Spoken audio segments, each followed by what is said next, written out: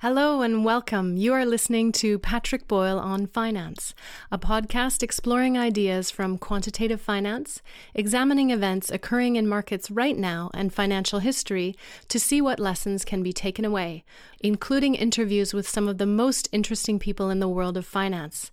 To learn more about the podcast, visit onfinance.org.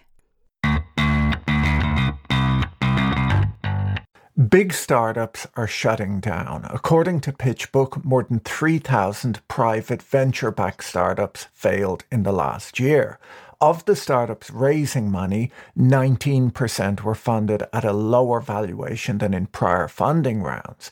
38% of VCs disappeared from deal-making last year, and more than 250,000 workers at tech companies were laid off over the same period. US corporate bankruptcy filings closed out 2023 with the most filings since 2010.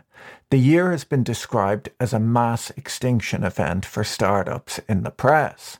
Hyperloop One, which was supposed to reinvent transportation, was shut down after wasting $450 million. It's like a tube with an air hockey table. I swear it's not that hard. Bird, the electric scooter rental company, which was also supposed to reinvent public transportation, filed for Chapter 11 bankruptcy protection.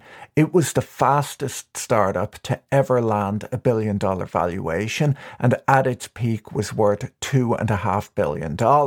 It was delisted from the New York Stock Exchange in September after failing to maintain a market cap of above $15 million for 30 consecutive days. Who would have thought that renting scooters to drunk people for $1, who would then throw them in a canal on their way home, would be a money-losing business? Bird ran up more than $1.6 billion in net losses from 2018 before finally running out of money. Smile Direct Club, which was supposed to revolutionize the oral care industry by selling 3D printed clear aligners direct to customer, was valued at $8.9 billion when it went public in 2019. But the stock fell in value over time as the company proved to be unprofitable year after year. The company shut down last month, $900 million in debt. The health tech startup Olive AI, which reached a peak valuation of $4 billion in 2020, driven by the need for automation in healthcare during the pandemic. The company raised over $900 million from investors. In 2022, the company began laying off staff, citing tough economic conditions. The company was allegedly trying to raise money when it abruptly shut down in November. Going out of business in 2023 was particularly surprising for a company with AI in its name. Zoom, the robot pizza delivery company, which had raised $445 million in VC funding, the majority of which came from SoftBank in 2018 at a $2.25 billion valuation, shut down this summer. The writing was on the wall for quite some time with Zoom. In 2020, they announced that they were shutting down their robot pizza delivery business and were shifting their focus to food packaging, production, and delivery systems. Who did they think would invest in that? Investors want robots making and delivering pizza. That should be obvious to everyone. Yo, I haven't got all day. What kind of pizza you guys want? WeWork, who set out to revolutionize office real estate by having an app, which I'm told didn't work very well, and free beer on tap, filed for bankruptcy in November. WeWork and its founder Adam Neumann were the poster boys of how a blitzscaled business model led by a charismatic founder could apply a veneer of technology to an old business idea and attract venture capital funding to achieve a multi-billion-dollar valuation. At its peak, WeWork was valued in private markets at $47 billion. SoftBank alone invested $16 billion into the company. Masayoshi Son, SoftBank's founder, allegedly invested his first $4.4 billion in the shared office space company after Newman gave him a 12-minute tour of WeWork in 2016. With such a short tour, it's unlikely that the free beer even had an impact. SoftBank, run by Masayoshi Son, Japan's Cathie Wood, was one of the biggest startup investors in the last decade. They invested in all sorts of non-tech companies that were made to look like tech in order to attain sky-high valuations. According to Bloomberg, the SoftBank Vision Fund alone lost $53 billion over the last 2 years on startup investments. So why are startups failing now? How much money has been lost? Why did people ever invest in some of these crazy business models? And how might this affect the broader economy? We've seen a very difficult period for startups over the last year or two, but it comes in the wake of probably the best period for VC-backed startups in decades. During the decade from 2011 to 2021, VC investment in private startups grew more than sevenfold, from $46 billion in 2011 to $345 billion in 2021. In 2022, when the Federal Reserve began hiking interest rates, this money began drying up as investors lost their taste for unprofitable but high-growth investments.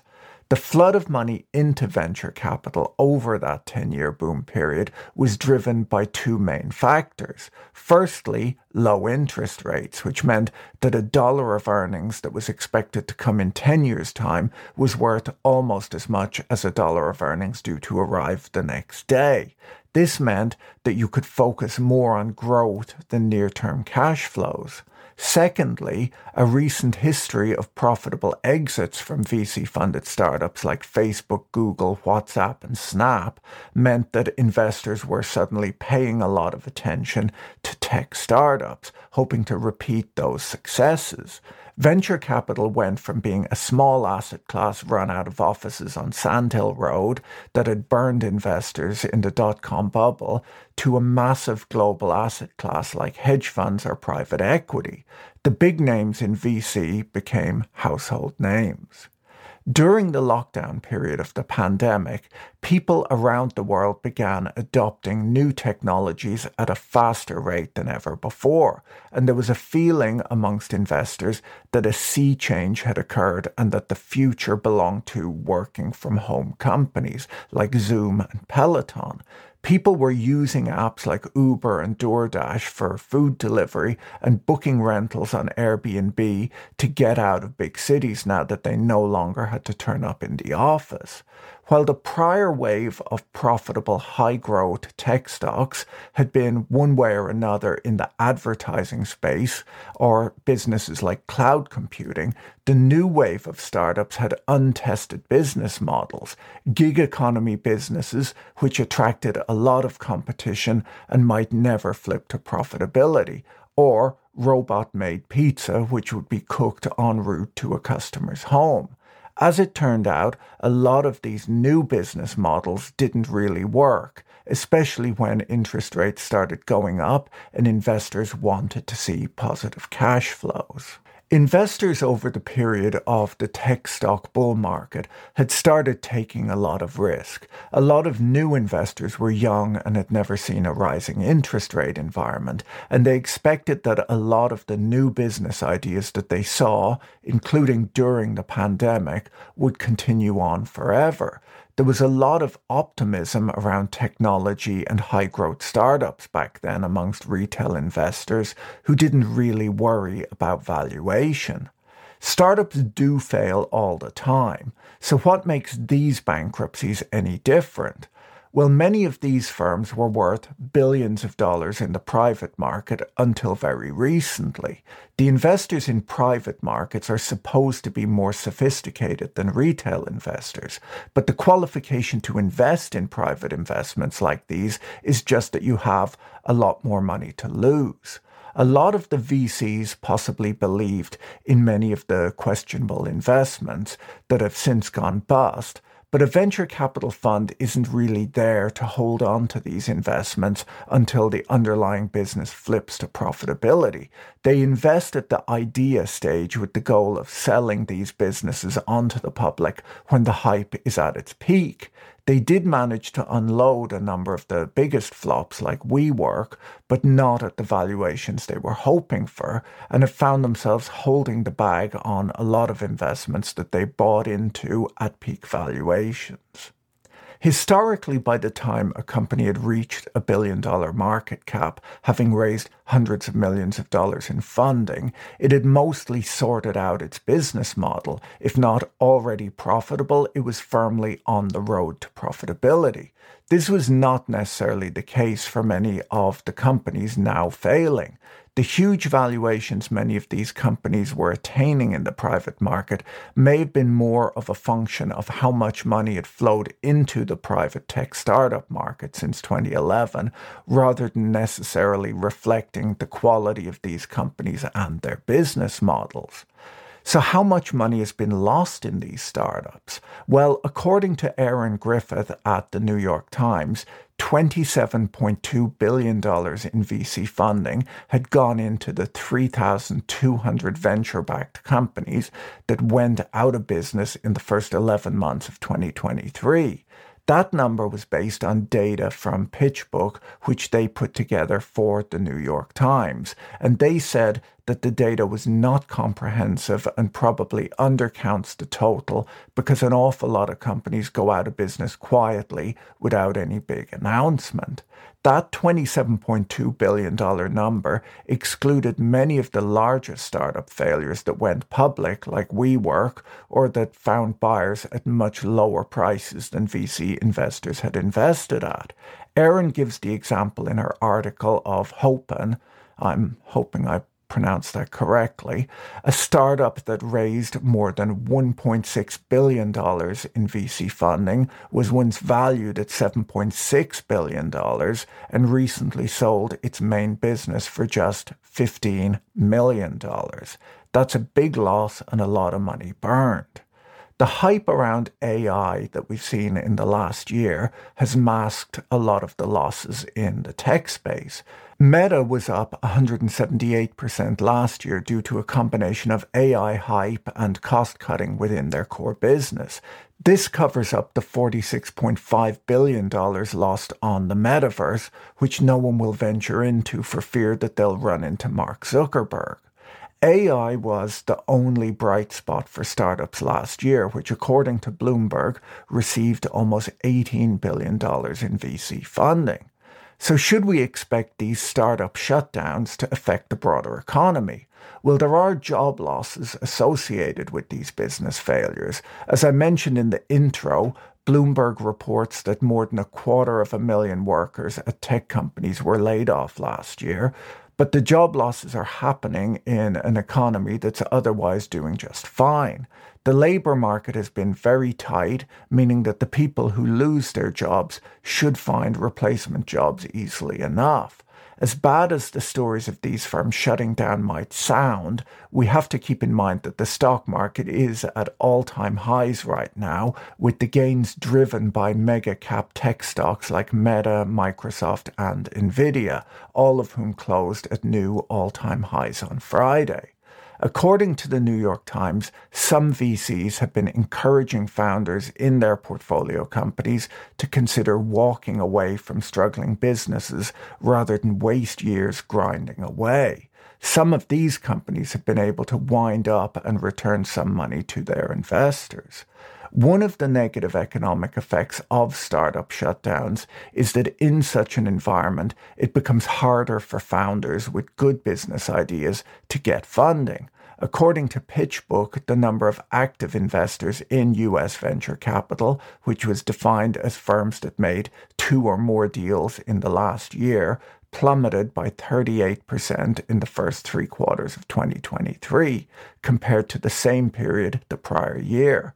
That translates to 2,725 fewer firms making deals. According to S&P Global, U.S. corporate bankruptcy filings rose last year, hitting the highest level since 2010. The FT reports that corporate insolvencies in England and Wales climbed to their highest level since the global financial crisis in the 6 months to September last year, as businesses grappled with high borrowing costs and slowing demand.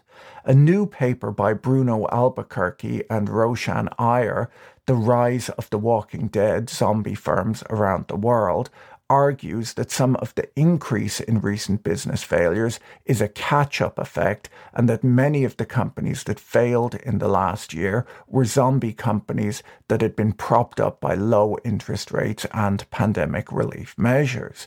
These were businesses that would have likely collapsed earlier without the support they received, which has now mostly been withdrawn.